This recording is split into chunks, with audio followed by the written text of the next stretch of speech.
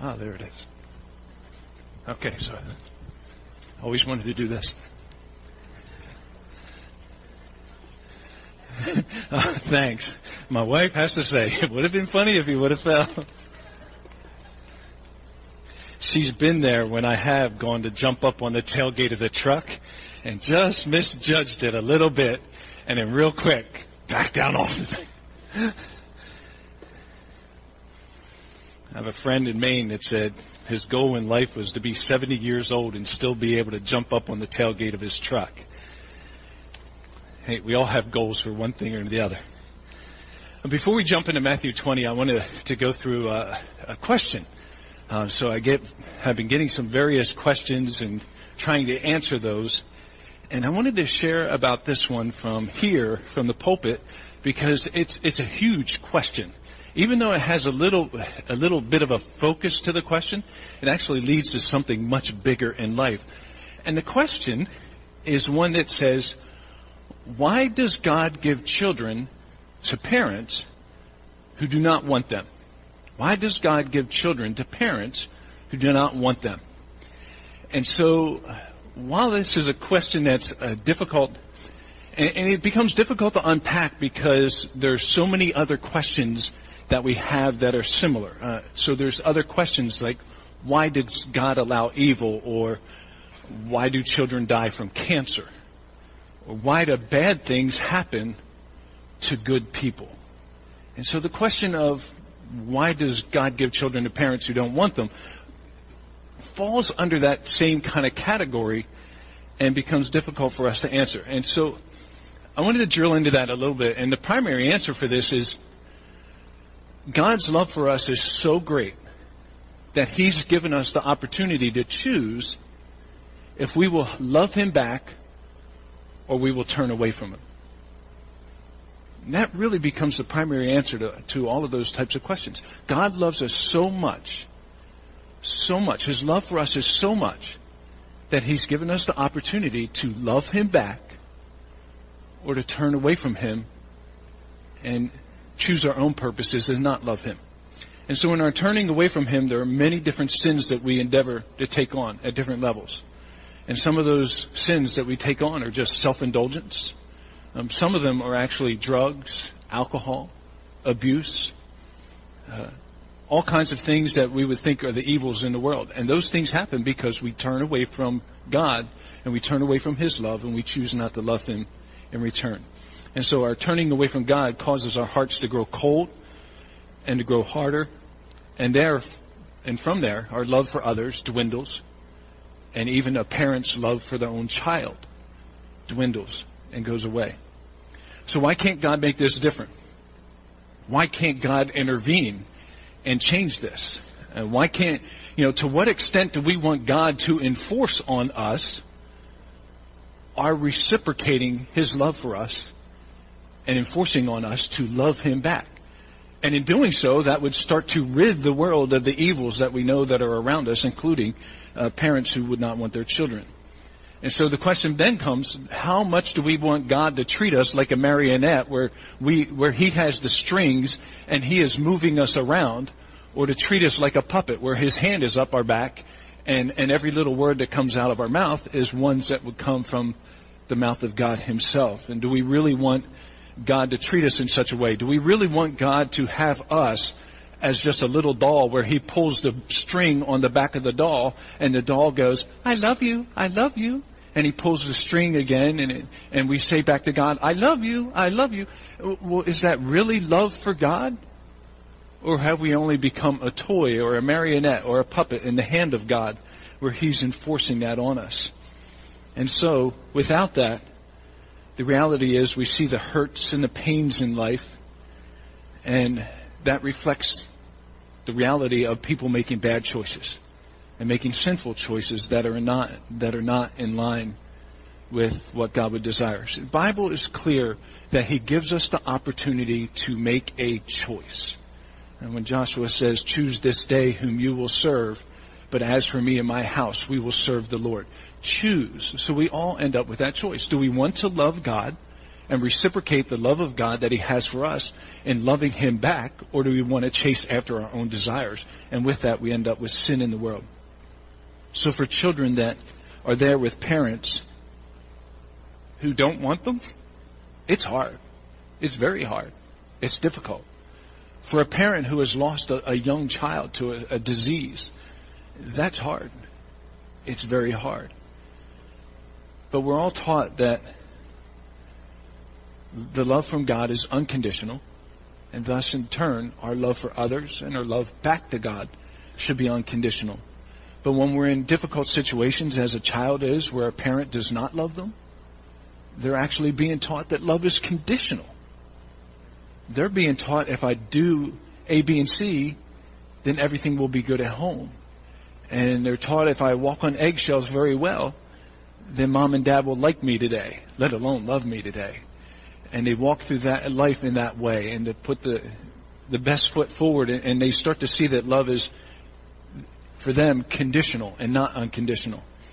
But that's where we have a responsibility as a church. That's where we have a responsibility as Christians. Our love for others should not be conditional. Our love for others should not be whether they're good or bad or any other type of behavior. Our love should be in the same as the love of God is and was for us, that it's unconditional.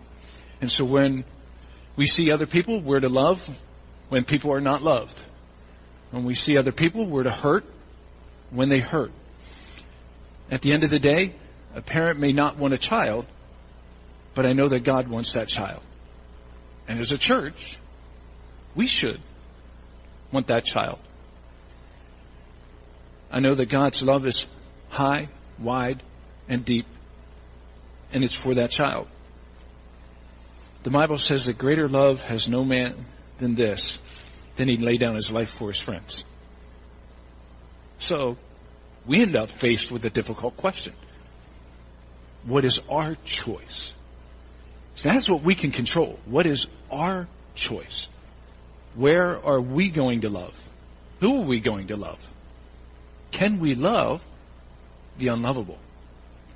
And so when we end up with a question like, why does God give children to parents that don't want them? It's because God's given us all free choice. He's given us the choice to either love him, love those around us, or he's given us the choice to not do that. The question still sits back with us. Will we love when others don't want to love? And that's really how we can answer those difficult questions. God hasn't made us a puppet. He hasn't put us in a place where he's going to control our every thought, our every deed. And he's given us that opportunity to follow him or to not follow him. The choice really comes back to each of us and which way we would choose. With that, I'm going to jump into a crazy passage of Scripture, Matthew 20, verses 1 through 16. I say a crazy passage of Scripture because the parable, I believe, is familiar to us, and yet I don't think it's one that we always think through and always take it to the end. And so we have this parable in Matthew chapter 20, and I'm going to be reading the first 16 verses. For the kingdom of heaven is like a landowner who went out early in the morning to hire men to work in his vineyard. He agreed to pay them a denarius for the day and sent them into his vineyard. And about the third hour, he went out and saw others standing in the marketplace doing nothing. He told them, "You also go and work in my vineyard, and I will pay you for whatever is right." So they went. He went out again about the 6th hour and about the 9th hour and did the same. And about the 11th hour, he went out and found still others standing around. And he asked them, "What have you been doing? What have you been standing?" Say it right. "Why have you been standing here all day long doing nothing?" "Because no one has hired us," they answered. And he said to them, "You also go and work in my vineyard." And when evening came, the owner of the vineyard said to his foreman, "Call the workers and pay them their wages, beginning with the last ones hired and going to the first." And the workers who were hired about the 11th hour came and received a denarius. So when those who were hired first, they expected to receive more. But each one of them also received a denarius. And when they received it, they began to grumble against the landowner. And these men who were hired last worked only 1 hour, they said, and you have made them equal to us, who have borne the burden of the work in the heat of the day. But he answered one of them, Friend, I am not being unfair to you. Didn't you agree to work for a denarius? Take your pay and go. I want to give the man who was hired last the same as I gave you.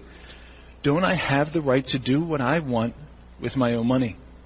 Or are you envious because I am generous? So the last will be first, and the first will be last. Let's pray together. Heavenly Father, we look to your word to gain an understanding of this parable, the parable of the vineyard that you have given to us. That Jesus Christ, the Son of God, brought this word forth. And we have it today to apply to our lives, apply to our hearts. Help us to think about where we are in the kingdom of God. Where we are in regards to our service for you. We thank you, Lord, for working in our lives through the power of your word. We ask this in Jesus' name. Amen. So right away I'm going to jump to another chapter in the Bible, and I'm going to jump to John chapter 21. Because John chapter 21, we get a little bit of a story about when Peter was being reinstated by Jesus Christ. The whole passage of, do you love me, Peter? Yes, I love you, Jesus. Well, and he gets to the point and he says, well, feed my sheep. Well, at the end of that story, and after Peter's reinstatement and getting that all back together, and Peter's okay, and I have to go feed the sheep, I have to take care of God's children, Peter then looks over at John and he says, yeah, but what about him? What about him? Come on, Jesus, you just called me out. You just went through this whole thing. What about John? He's the one you love. What about him? And so in John 21, verse 22, Jesus answers. He says, if I want him to remain alive until I return, what is that to you? You must follow me. Interesting verse of Scripture. But it points to that there are some things in life, just some things in life, that are none of our business. Really, it's none of our business. And Peter's basically saying, hey, Jesus, if you're going to make me a standout, if you're going to call me out on this, why don't you call John out on something too? I may have denied you, but at least I stayed close before I denied you. John ran away right away. What about him? And Jesus is saying back to Peter, it's none of your business. You have to stop worrying about John and start worrying about Peter and where Peter is. And he's saying to him, mind your own business. In our lives, we get caught up so often in other people's business. All the time. And we get caught up in other people's affairs, and often we do it to the neglect of our own affairs. We're busy highlighting that the neighbor's grass needs mowed, and we neglect to look in our own backyard to see how high the weeds are in our own backyard.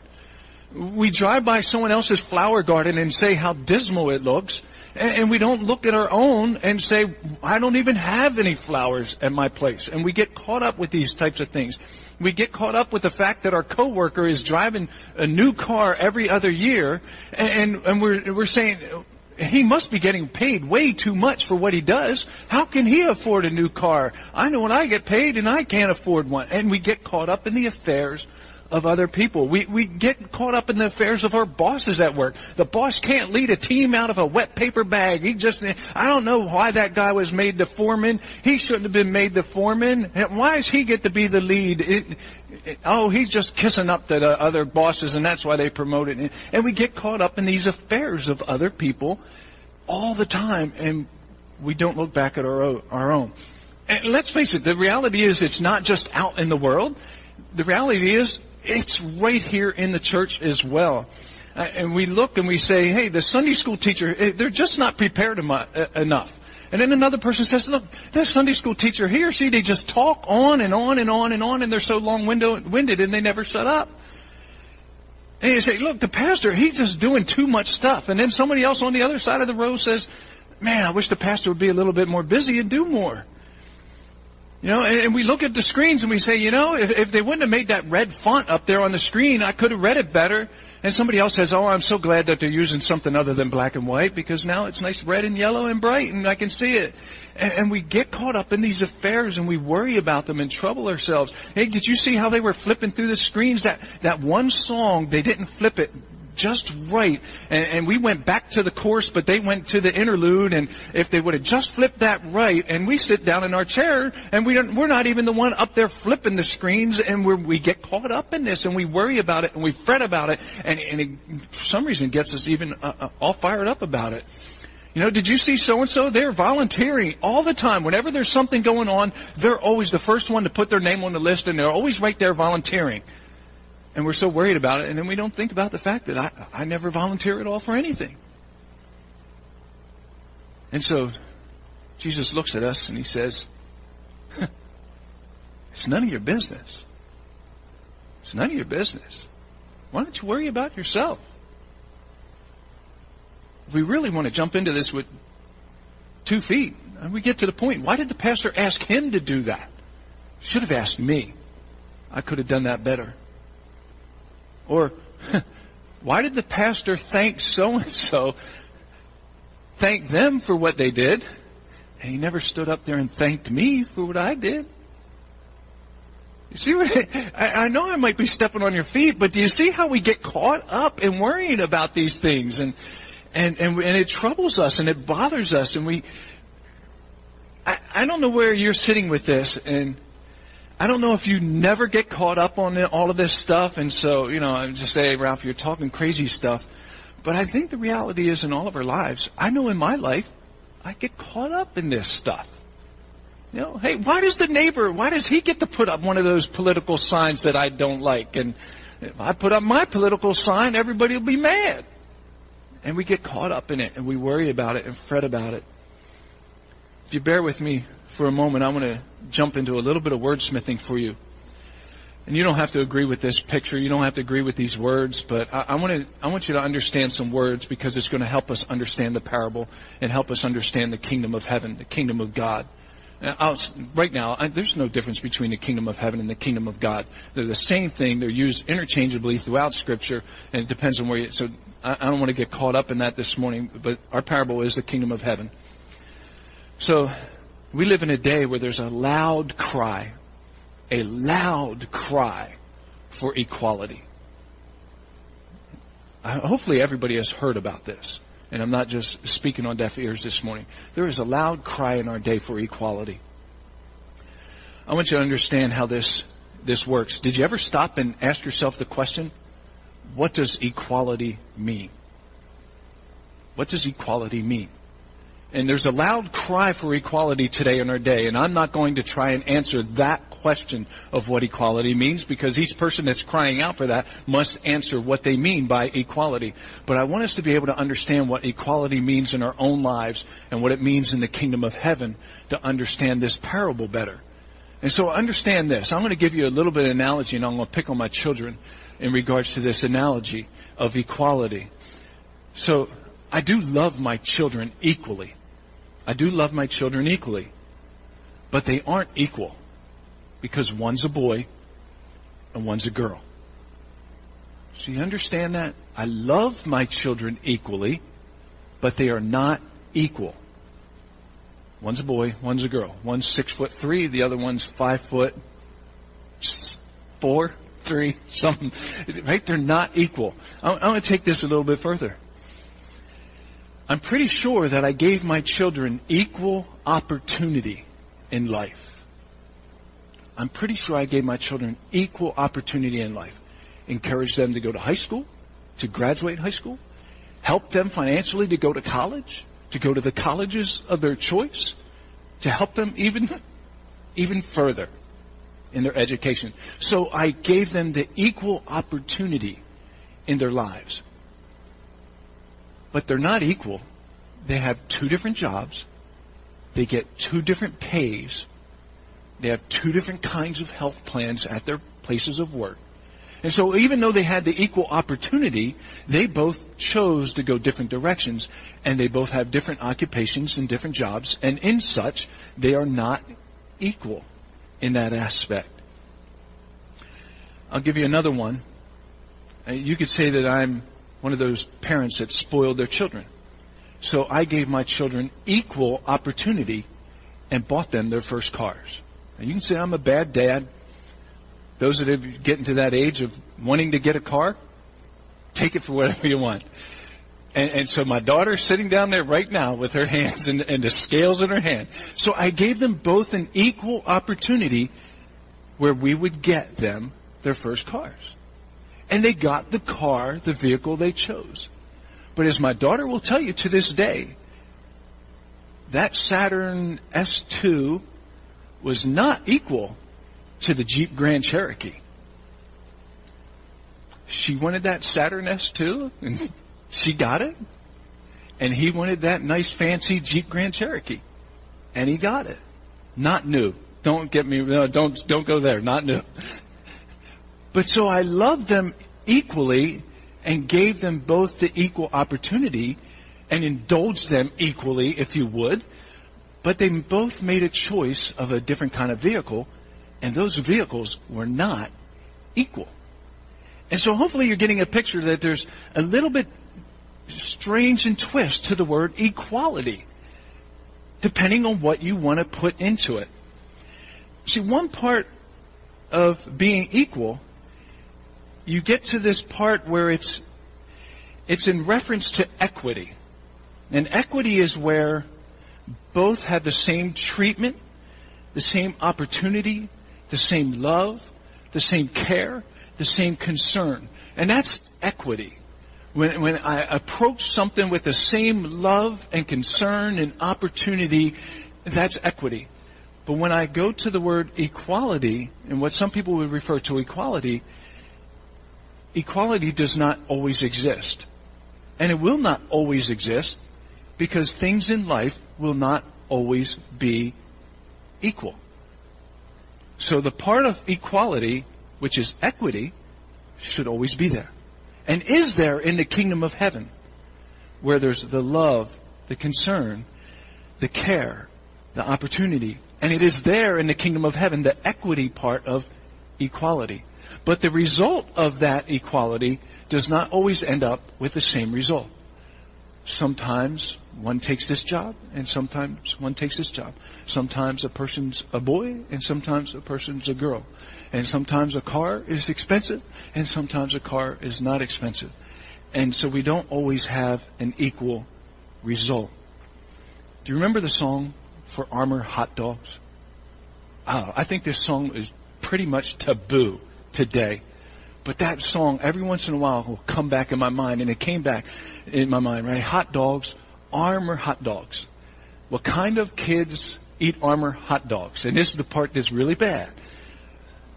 Fat kids, skinny kids, kids that climb on rocks, right? It gets worse. Tough kids, sissy kids, even kids with chicken pox love hot dogs. Armour hot dogs, the dogs kids love to bite. It doesn't seem very equal, does it? But it does, because they all get hot dogs. Did you get the jingle? Armour hot dogs. What kind of kids love Armour hot dogs? See, they all get hot dogs, but the kids are not equal. And fat kids, skinny kids, kids that climb on rocks, tough kids, sissy kids, even kids with chicken pox. And so we have equality from the aspect of they all get hot dogs, but we don't have equality because all of the children are different. And so, yes, that song would be so wrong in our day, but it teaches us a lesson about equality, and we can bring it back to the kingdom of heaven. Because in the kingdom of heaven, the kingdom of God, not all things are equal. Jesus Christ gave his life on the cross to die for our sins. God's love for us is so great, so great. So high and wide and deep is God's love for each and every one of us. That is the equality, the equity that has poured out into all of our lives. And yet, with God's love for us and God's forgiveness for each and every one of us who will in turn receive that forgiveness, there is that equity of forgiveness. that we each are forgiven. Confess your sins, and He is faithful and just to forgive us of our sins and to cleanse us from all unrighteousness. That is a promise to every single believer, that if we confess our sins, He is faithful and just to forgive us of our sins and to cleanse us from all unrighteousness. At no point does He ever look at you and say, nope, you don't get forgiveness. See, there is equality, there is equity in the kingdom of heaven that is poured out into our lives, where we can all stand before God as righteous, because His righteousness is poured out on each and every one of us, and in such, we have equality, we have equity in our lives. God's love for us is not greater for one person than the other. But I will tell you that Jesus did teach us that the person who is forgiven much loves more back to him. And immediately we start to drop away from equality. I get into the scriptures and I start to see that there's things that say there are some that are apostles, prophets, evangelists, pastors, and teachers. What does Paul ask? He asked the question, are all apostles, are all prophets, are all teachers, do all work miracles? Throughout the book of Acts, you read about the church in the book of Acts where there are some churches that had a ton of money, and they gave them to other churches that were poor and didn't have anything to survive on. That's not equality. When one church is rich and the other church is poor, and they share amongst each other. See, it wasn't equality. Why did God allow that church to be rich and this church to be poor? If He loved them both the same, again, equity means that God loved them both the same, but the result of that love was not what we always see with our eyes to be equality. Do you shop at Kohl's? My wife likes to shop at Kohl's. I wrote this before she went to Kohl's yesterday. I did. Honest to God's truth. You know, if you have a Kohl's credit card, I don't know how many people of you have a Kohl's credit card, but every once in a while they send you one of those nice magazines in the mail. And it has a little sticker on it. It's like playing the slot machine for Christians. Let's face the reality. You get the magazine and it comes in the mail and it has that little sticker on it that says you can receive up to 30% off, and the 30 is in big numbers, and then in the little numbers it says, or you can get 15 or 20. And you're like, okay, I'm going to peel this sticker off, and you peel the sticker off and you peel it off and you're like, oh, it's 15, and you throw it in the recycle bin.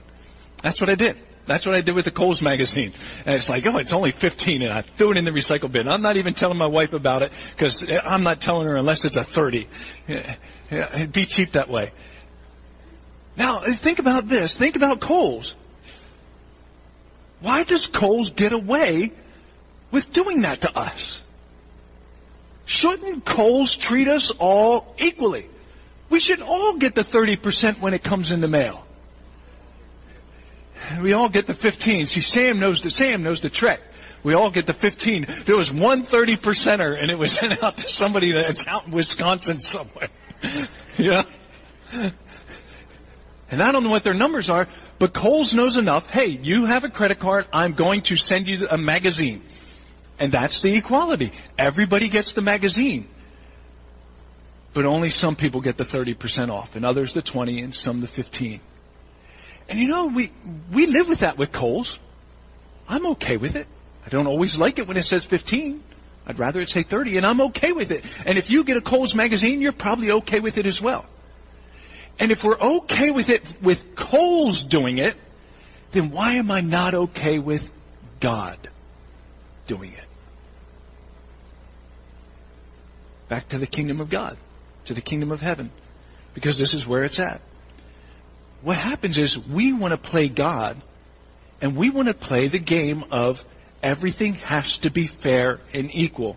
And I want God to handle all of our lives fair and equally and treat us all the same. And if He's going to answer your prayer of healing with a yes, then He better answer my prayer of healing with a yes. And if He's going to answer your prayer for meeting a financial need with a yes, then He better answer my prayer for a financial need with a yes. And if He is going to allow your children to live long through life and never get sick and never get cancer and to live happy lives until they're the ripe age of 85 or whatever it may be, then I want Him to do that for my children. And they should live happy lives right up until the ripe age of 85. And we get into this game of the kingdom of heaven where we believe that God should treat all of His children exactly the same. I don't want to ever be sick. I don't want to ever be hurt in an accident, and everyone should live to the exact old age, and at some point we just close our eyes and go to sleep and we wake up in heaven. And God looks at me and He looks at you and He laughs and says, that's not reality in the kingdom of heaven. That's not reality. And He wants us to bring our fantasy world back to a reality. See, I want a kingdom of God where when you get a blessing, I get a blessing. I want a kingdom of God where when your prayer is heard, my prayer is heard. I want a kingdom of God where if your child doesn't get sick, then mine doesn't get sick. I want a kingdom of God where if you have deep communion with God, I should instantly just get that same deep communion. And again, God says they're crazy thoughts, Ralph. And that's why He gave you Matthew chapter 20. For you to understand that the love of God is equal. The love of God is equal. But we all don't get the same results in this life. So I want us to look at the kinds of people that are in this story, and that's where my focus is going to be this morning in the time we have left, to blaze through these people that are here. And that's what I'm going to do, is blaze through them and catch where they're at. First kind of people are the ready responders. These are the people that were right there at the beginning of the story. I'm not going to go through the verses. The boss man comes out. He sees all the people that are standing on the street corner, and he says to the crowd, maybe it was 30, 40, 50 people, whatever was there, the way the story reads, and if you read it in detail, you'll understand. He doesn't say, hey, you 5 head out to my vineyard. He says to the whole group of them, head out to my vineyard and work. They're the people, and then 5 of them, 10 of them, I don't know how many, but out of that crowd that was there, only some of them went off and responded. They were the responders. They're what we call the hatch, match, and dispatch group. Do you know what the hatch, match, and dispatch group is? It's when I came to church knee-high to a grasshopper. I was hatched in church. You know, my parents brought me to church as a baby. And at some point I was in church and I married somebody. I was matched in church. And at some point when this life is over, I'm going to be dispatched from church. And I was hatched, matched, and dispatched, been there the whole time, the whole length of it. You know, parents were a Christian. I came to church. At some point when I was a little kid, I said, yes, I want Jesus to be my Savior from sin and forgive me. And I'm right there, one of those ready responders. When God came out the first time and He says, come on, I need workers in my vineyard. And He carried us off. And I want to cut right to the chase. The vineyard is God's church. The vineyard is God's church. We are the workers. Anyone who believes in Jesus Christ, we are the workers in His church. And the payment, the denarius in our story, the payment is we have eternal life. They're the 3 main things in our story. The vineyard is God's church. The workers are believers. And the payment, the denarius, is we have eternal life. There's your payment. Eternal life. And so if you're a little kid and you say, yes, I want to follow Jesus Christ as my Lord and Savior, and you go off and you're ready to work, and God puts you to work in His kingdom, and your payment at the end of the day is eternal life. There's the payment we're going to receive. Today is the day of salvation. We hear the message of Jesus and we respond to that, and we receive His forgiveness. We jump on the bandwagon and we're moving forward. Doing things God's way. We look forward to the day when God will say to us, well done, my good and faithful servant. We look forward to the hope of eternity. And we're moving forward. We're a ready responder. In a way, anybody that's in the church, anybody in the church is a ready responder. But we do move to a different group of people. And I need to go and look at this as a 12-hour day. We have the people at 9 o'clock, the people at noon, the people at 3 o'clock, and the people at 5 p.m. So you got all the different people. They're all one group of people. I'm going to call them the roaming responders. And the reason I call them the roaming responders is, why didn't they go work in the vineyard when the boss man came at the beginning of the day? They were there. They were there. Nothing in our scripture ever tells us that they weren't there. And actually, scripture points to the fact that they were there when we get into a couple of verses there, because they actually say, at verse 6 and verse 7, if I turn back to those, at about the 11th hour, about 5 p.m., He went out and found still others standing around. They're just standing around, roaming around. He asked them, why have you been standing here all day long doing nothing? So I'm not reading it into the story. Why have you been standing here all day long doing nothing? Weren't you here at 6 a.m. when I called the first group of people to come work for me? And you're still standing here at 5 p.m. waiting for something to come along. And then they said, well, no one has hired us, they answered. And he said to them, you also, go and work in my vineyard. What do you mean no one has hired you? I showed up at 6 a.m. and called you to come work in my vineyard. I showed up at 9 a.m. and called you to come work in my vineyard. I showed up at noon, I showed up at 3, and here I am at 5 p.m. and you're still roaming around. Come work in my vineyard. And he's calling people to be them. I want to take this 12-hour day, 6 a.m. to 6 p.m., that's the work day we have, and let's just call we live 80 years. I'm a hatch, match, and dispatch guy, a ready responder. I went when I was a kid, 7, 8 years old, whatever it is. But then we had the 9 o'clock group. They're the people that are 20-something. 20-some-year-olds that respond to the gospel and say, I want to follow Jesus Christ. They join a church and they become part of the kingdom of God. They're working in the vineyard, in the church, and they're working for God, the 20-somethings. You get to the next group, the noon group. They're the 40-somes. They're 40-some years old and they respond to the gospel. You get to the next group, 3 p.m.s. They're the 60-year-olds, the early 60s, and someone comes to them with the gospel. They spent their whole life chasing other things in their life. And at 60-some years old, they come to God and they believe in Jesus Christ as their Lord and Savior, and they get involved in a church and they're busy working for God and doing everything they can for God at 60-some. You get to the 5 p.m. group. They're the 75-year-olds and plus. I mean, we're talking end of life, nursing home, long-term care, those types of situations, deathbed situations. And God says, are you going to follow me? And they're like, well, no one's ever asked us to come work in a vineyard. And God said, well, what do you mean no one's asked you?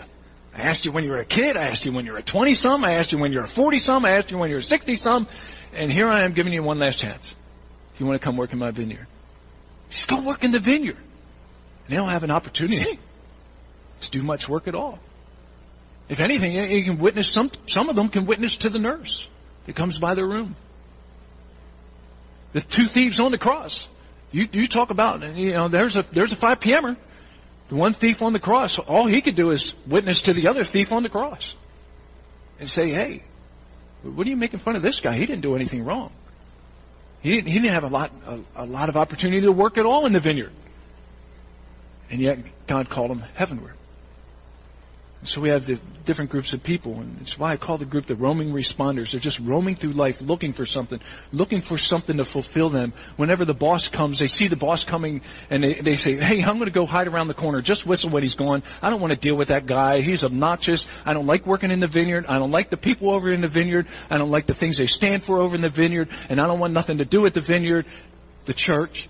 And they hide around the corner, and then when the boss man leaves, then they come back out and they're roaming around again, hanging out with their friends, waiting for some other fulfillment to come, waiting for some other opportunity to come, waiting for something that's going to bring joy into their lives and bring hope into their lives and bring satisfaction into their lives. And they're not finding it. They're standing there all day long, and nothing's coming along. There's no other opportunity other than the kingdom of heaven.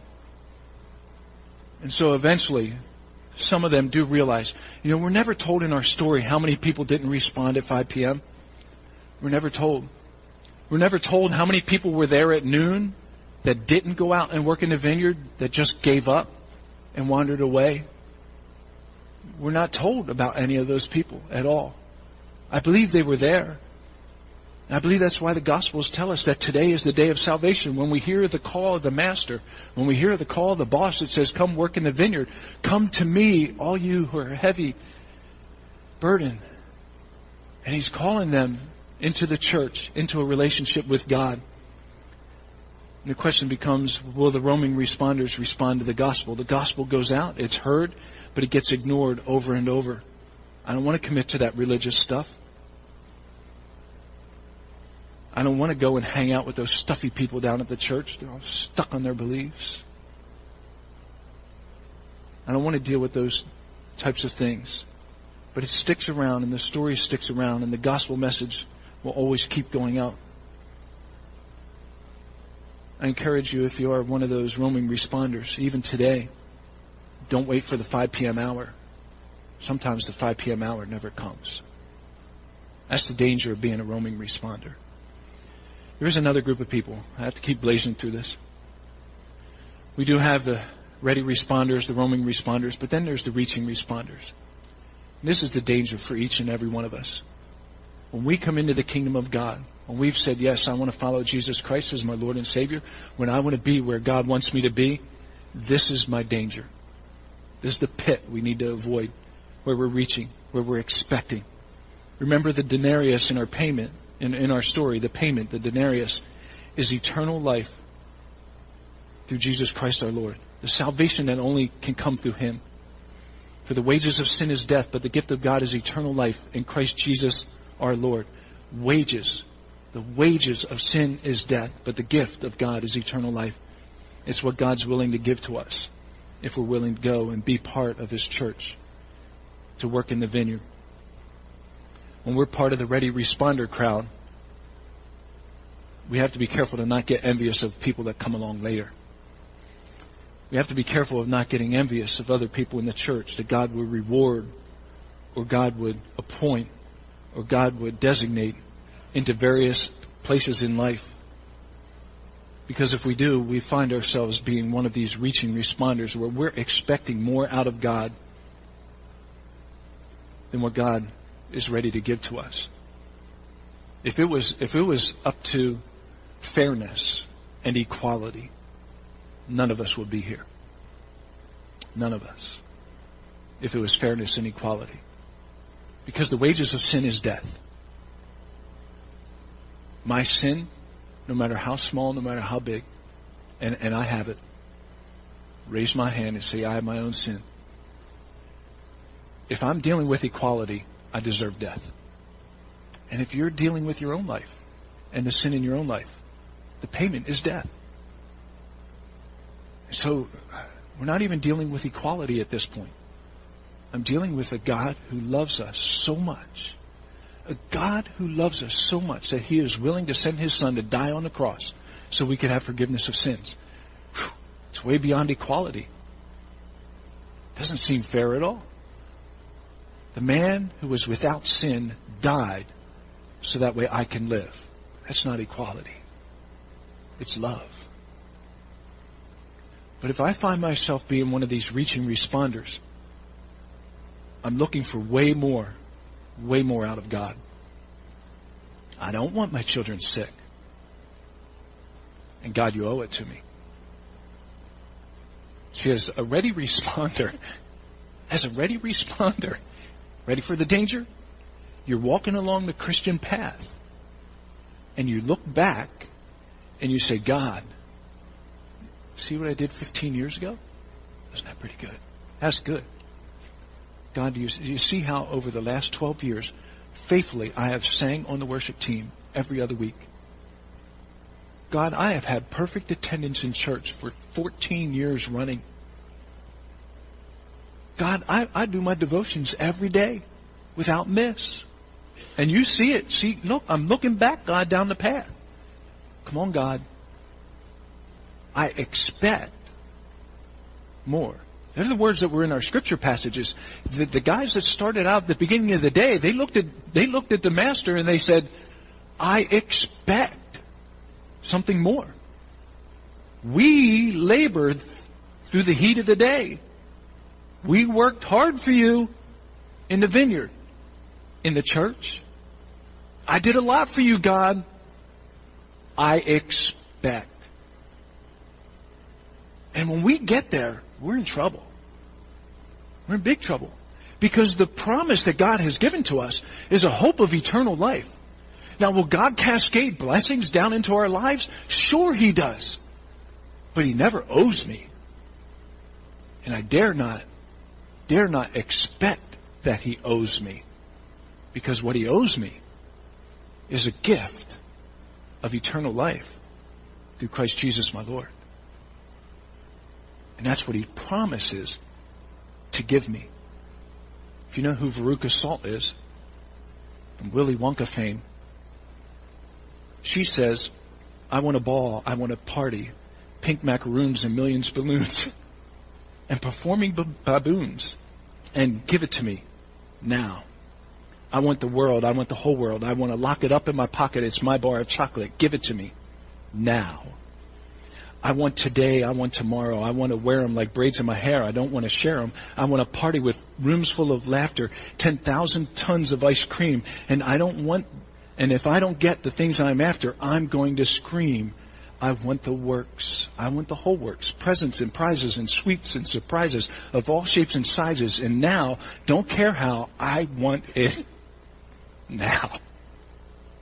And when we think it's funny when we look at Veruca Salt in that movie and we can laugh at her greed, but when we look at our own lives in the kingdom of heaven, are we sitting there with greed before God and saying, God, I want your hand? And He's saying, what about my face? Are you looking here? And we have to be careful to not find ourselves being a reaching responder, expecting those things out of God. Horatio Spafford, who wrote, It Is Well With My Soul. If you've ever looked at his life, and I know I shared it before and I'll share it again here this morning, Horatio Spafford was a rich lawyer in Chicago. He was well known in his home. He was well known for his Christian charity, his generosity, his Christian testimony, and he was well to do. He was married. He had 5 children, a boy and 4 girls. His son died when he was 4 years old. A year later, in 1871 of October, it was a massive Chicago fire. And it left Horatio and his family with substantial financial loss. They lost almost everything. They were devastated. So, 2 years later, he decides to send his wife and his 4 children away on vacation, on holiday to England. And their ship sinks in 12 minutes. The ship sinks in the middle of the ocean. All 4 of his girls are dead. And then Horatio leaves to go and join his wife. And he writes the song, It Is Well With My Soul. When peace like a river attendeth my way, when sorrows like sea billows roll, whatever's my lot, thou hast taught me to say, it is well with my soul. 15 years later, Horatio Spafford died from malaria. You can look at his wife, at his life, look at his life, and the devastation that hit him and his wife, and you can say, wow, why didn't God pour something out on his life? Here's a man that carried forward his testimony right to the end. But he knew that he had the salvation of God in his life. And so he could say, it is well with my soul. Everything that I can grasp from Horatio Spafford was he was never a reaching responder saying, God, you owe me. God was always just good enough for him. So what do we do with all of this? I have to ask the question, what is your perspective on what God owes you? We're here inside a church, believers in Jesus Christ. What is it that God owes you? Anything? You're still lingering by the side of the road, waiting for someone to come and invite you into the work of the vineyard. I encourage you today that today is the day of salvation. That you look to Jesus for forgiveness. You look to Him for cleansing from sin. You look to Him as the one that will bring salvation into your life. The hope of all eternity to become a responder to Jesus Christ.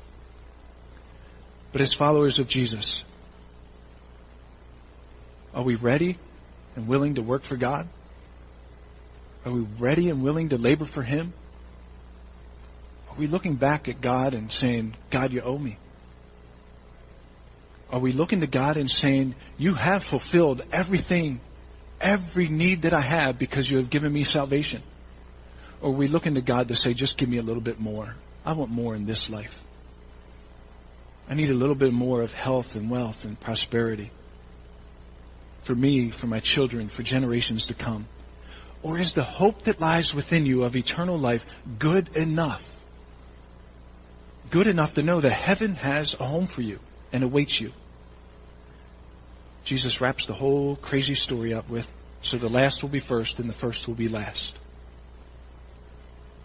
I think that message really comes down to, let's make Jesus first in our lives.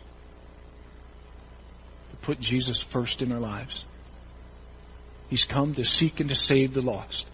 If you want to know why Jesus came, Jesus didn't come to give us good stuff. He didn't come to give us health. He didn't come to give us wealth. He didn't come to give us fame. Jesus came to seek and to save the lost, of which each and every one of us are, were, and needing Him as a Savior. We need to keep working till Jesus comes. To keep working till Jesus comes. Why? Because at the end of the day, I get salvation. I get heaven. And that's our reward. Let's pray together. Heavenly Father, I do look forward to the day when I will stand before you someday. Not saying I'm anxious to get there, Lord. Not rushing a time clock. But I do look forward to that day, Lord. And I pray that for each and every one of us here, that we are all looking forward to that day when we will receive our reward in heaven. That heaven itself is our reward. To just stand in your presence. Just to be in your presence in a way that we only get glimpses of now. That's the hope that we rely on, Lord, that we fully trust in, Lord, that you have come to seek and to save the lost. And in our lives, we have responded to you. Oh, we're thankful for the blessings we have in this life. We're thankful that you've called us to great and wonderful works here. We thank you for your miracles. We thank you for the way that you strengthen us and touch our lives. We thank you for all of the good things that you give to our lives, Lord. But all of that is nothing. All of that is nothing, Lord, compared to the surpassing greatness of knowing you as Lord and Savior. There is the greatness, Lord. That we may know you. Thank you for your salvation. We thank you for that gift, so wonderful and free. We can call on the name of the Lord and be saved. What a great place to be, Lord. May we all find our hearts in such a place today. May our eyes all be fixed heavenward while we work in your vineyard today. We ask that you continue to keep us and guide us. We ask that you continue to be a light that shines into our world. We ask, Heavenly Father, in a year that is crazy, it just seems every day and every week gets a little bit more crazy, Lord, that you continue to intervene into our lives. We need you. We need your grace every day. We also need your reminder every day to keep our hearts heavenward bound, keep our eyes fixed on you, because we know that you will guide us with your eye. Be with us, keep us, strengthen us. We ask this all in Jesus' name. Amen. God bless you. Have a great week. Be blessed by God.